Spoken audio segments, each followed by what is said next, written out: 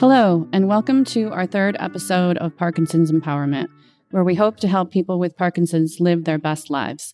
My name is Robin Barclay. I'm a physical therapist and owner of Safe at Home Physical Therapy and Rocksteady Boxing Victor. And today our guest is Marilyn Teal, aka Tough as Steel. That's her fighter name. Welcome, Marilyn. Good morning. Welcome. I'm glad to be here. Marilyn, can you tell us a little bit about when you were diagnosed with Parkinson's? I was diagnosed about 20 years ago. I don't have the exact date, so it's probably been longer than 20 years because I've been saying that for a couple of years. It's easier that way. Yeah. So 20 years ago, what were your symptoms? What brought you to the doctor? My legs were bothering me. I had tremors in my legs. I had a slight tremor in my right hand, and I just didn't feel right. And I knew something wasn't working correctly, and I needed to find out about it. We were at a someone's lake house, and the person we were visiting is a doctor, and he saw me walk, and he came up to my husband and he said, "You need to take Marilyn to the doctor. Something's not right." And that was at the point where we knew we had to take some action. Okay. So when you saw the neurologist then after that, and they knew right away that it was Parkinson's, or were they kind of thinking maybe something else? They checked everything. I've had back problems, so they checked to see how my back was doing, my neck. And I remember having one test, I think, where they had electric nose that they put on my leg, and it made my leg twitch. And after that test was over, the doctor said to me, "Do you, what did your neurologist think is the matter with you?" And I mentioned a couple of things, and he looked me in the eye and he said, "You do not have ALS." Let me repeat that. You do not have ALS, because he knew that I probably was thinking about that, and he was right. Yeah. Well, I bet that was a relief. That was a relief. Right. So Parkinson's didn't seem so bad after that. Right. Oh, boy. Did you have any, so a lot of people have recognized the motor symptoms. Did you have any non-motor symptoms like sweating, or some people complain of constipation or anything like that? No, I didn't. They were all outer symptoms. And one of the things that one of my friends noticed was when I was walking, I was not swinging my right arm. And I would just say, "Oh, I didn't wind it up this morning." I hear that. I hear that one a lot. Like somebody will say, "Well, my friend said, well, what'd you do to your shoulder? You know, why? What's wrong?" And people don't even realize they're not swinging their arm. It feels normal to them. And that's part of the problem, is your movements get smaller and smaller, but it still feels normal to you. And so that's when, people start to recognize things. So looking back, do you now look back and say, "Oh, that's what that was"? Because you still are pretty active and exercise a lot. So when you were exercising, did you notice anything? No, I didn't. Yeah. No, I actually felt better when I exercised. Yeah. And we know why now, right? Now I know why. Yeah. Okay. So you knew about ALS, obviously. Did you know something about Parkinson's when you were diagnosed? I only knew that it was something that was not there's no cure for it. Yeah.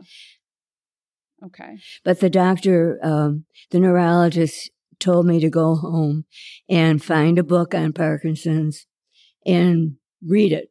And so I went to the bookstore, bought a book that answered a lot of questions, and showed it to him the next time I went in. And he said, "What did you think of the book?" And I said, "I didn't like what I read." Mm-hmm. Yeah. At that point, did they think that exercise helped with Parkinson's? 20 years ago. Nobody has ever mentioned that exercise has helped. They just know that I've done it. And now they say the reason I've done so well is because I always have exercise. I was the kind of person that if I didn't have some exercise during the day, I was hard to get along with. Yeah, yeah.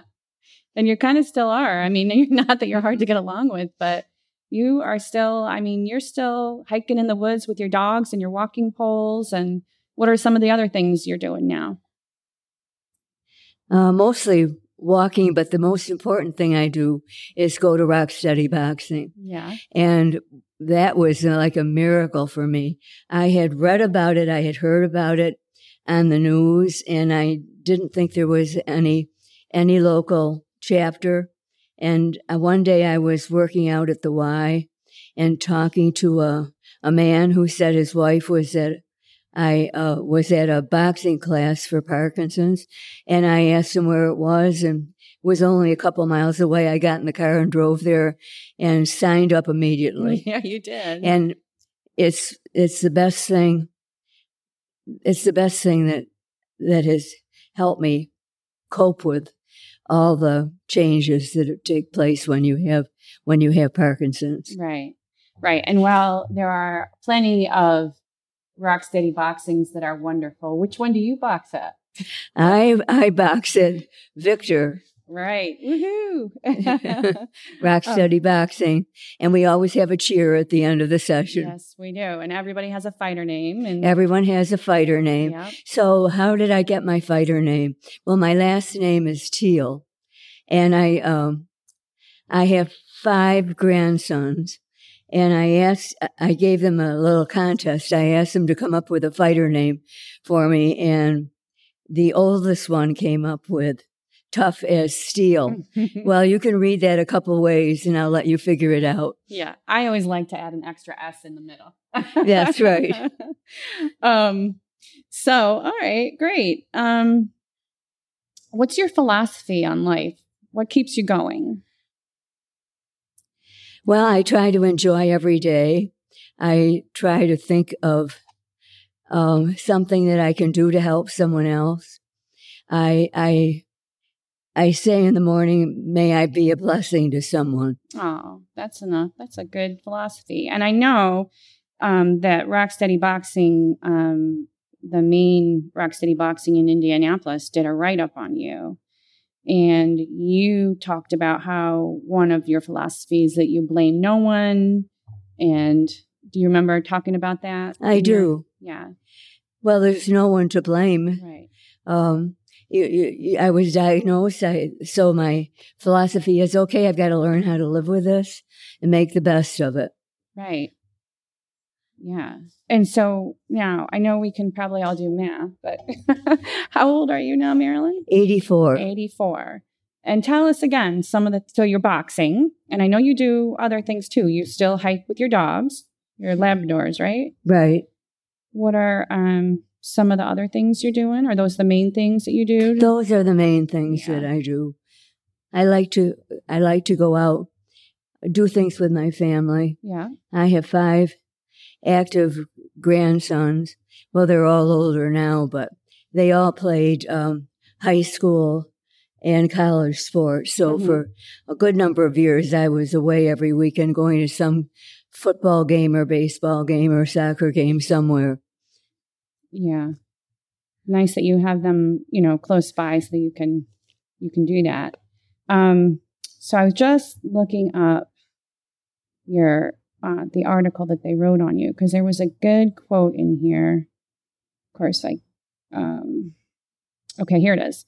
So in my mid-80s, I still have a really full life to lead. I'm in sticking with my blame no one, expect nothing, and do something philosophy. Rocksteady Boxing is the best something that I can do right now to help me live that full life. I have grandchildren to visit, games to go to, dogs to walk, people to see. I'm not afraid of a fight, and I'm going to punch my way through any obstacles that get in my way.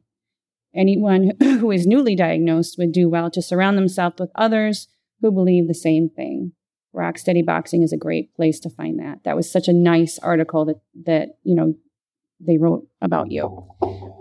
So what would you tell someone, no matter what their age, whether they're 45 or 60, what would you tell them when they walk out of if you're there, when they walk out of the neurologist's office and they just found out they have Parkinson's?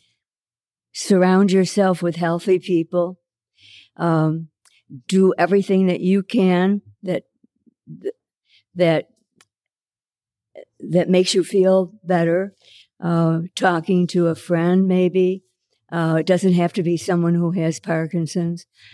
I don't like to spend a lot of time talking about it.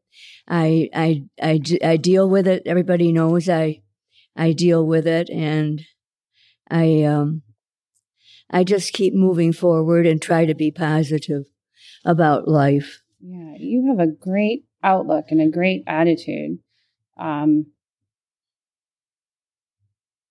So Marilyn, I know it was a while ago, but did you start taking medicines for the Parkinson's right away?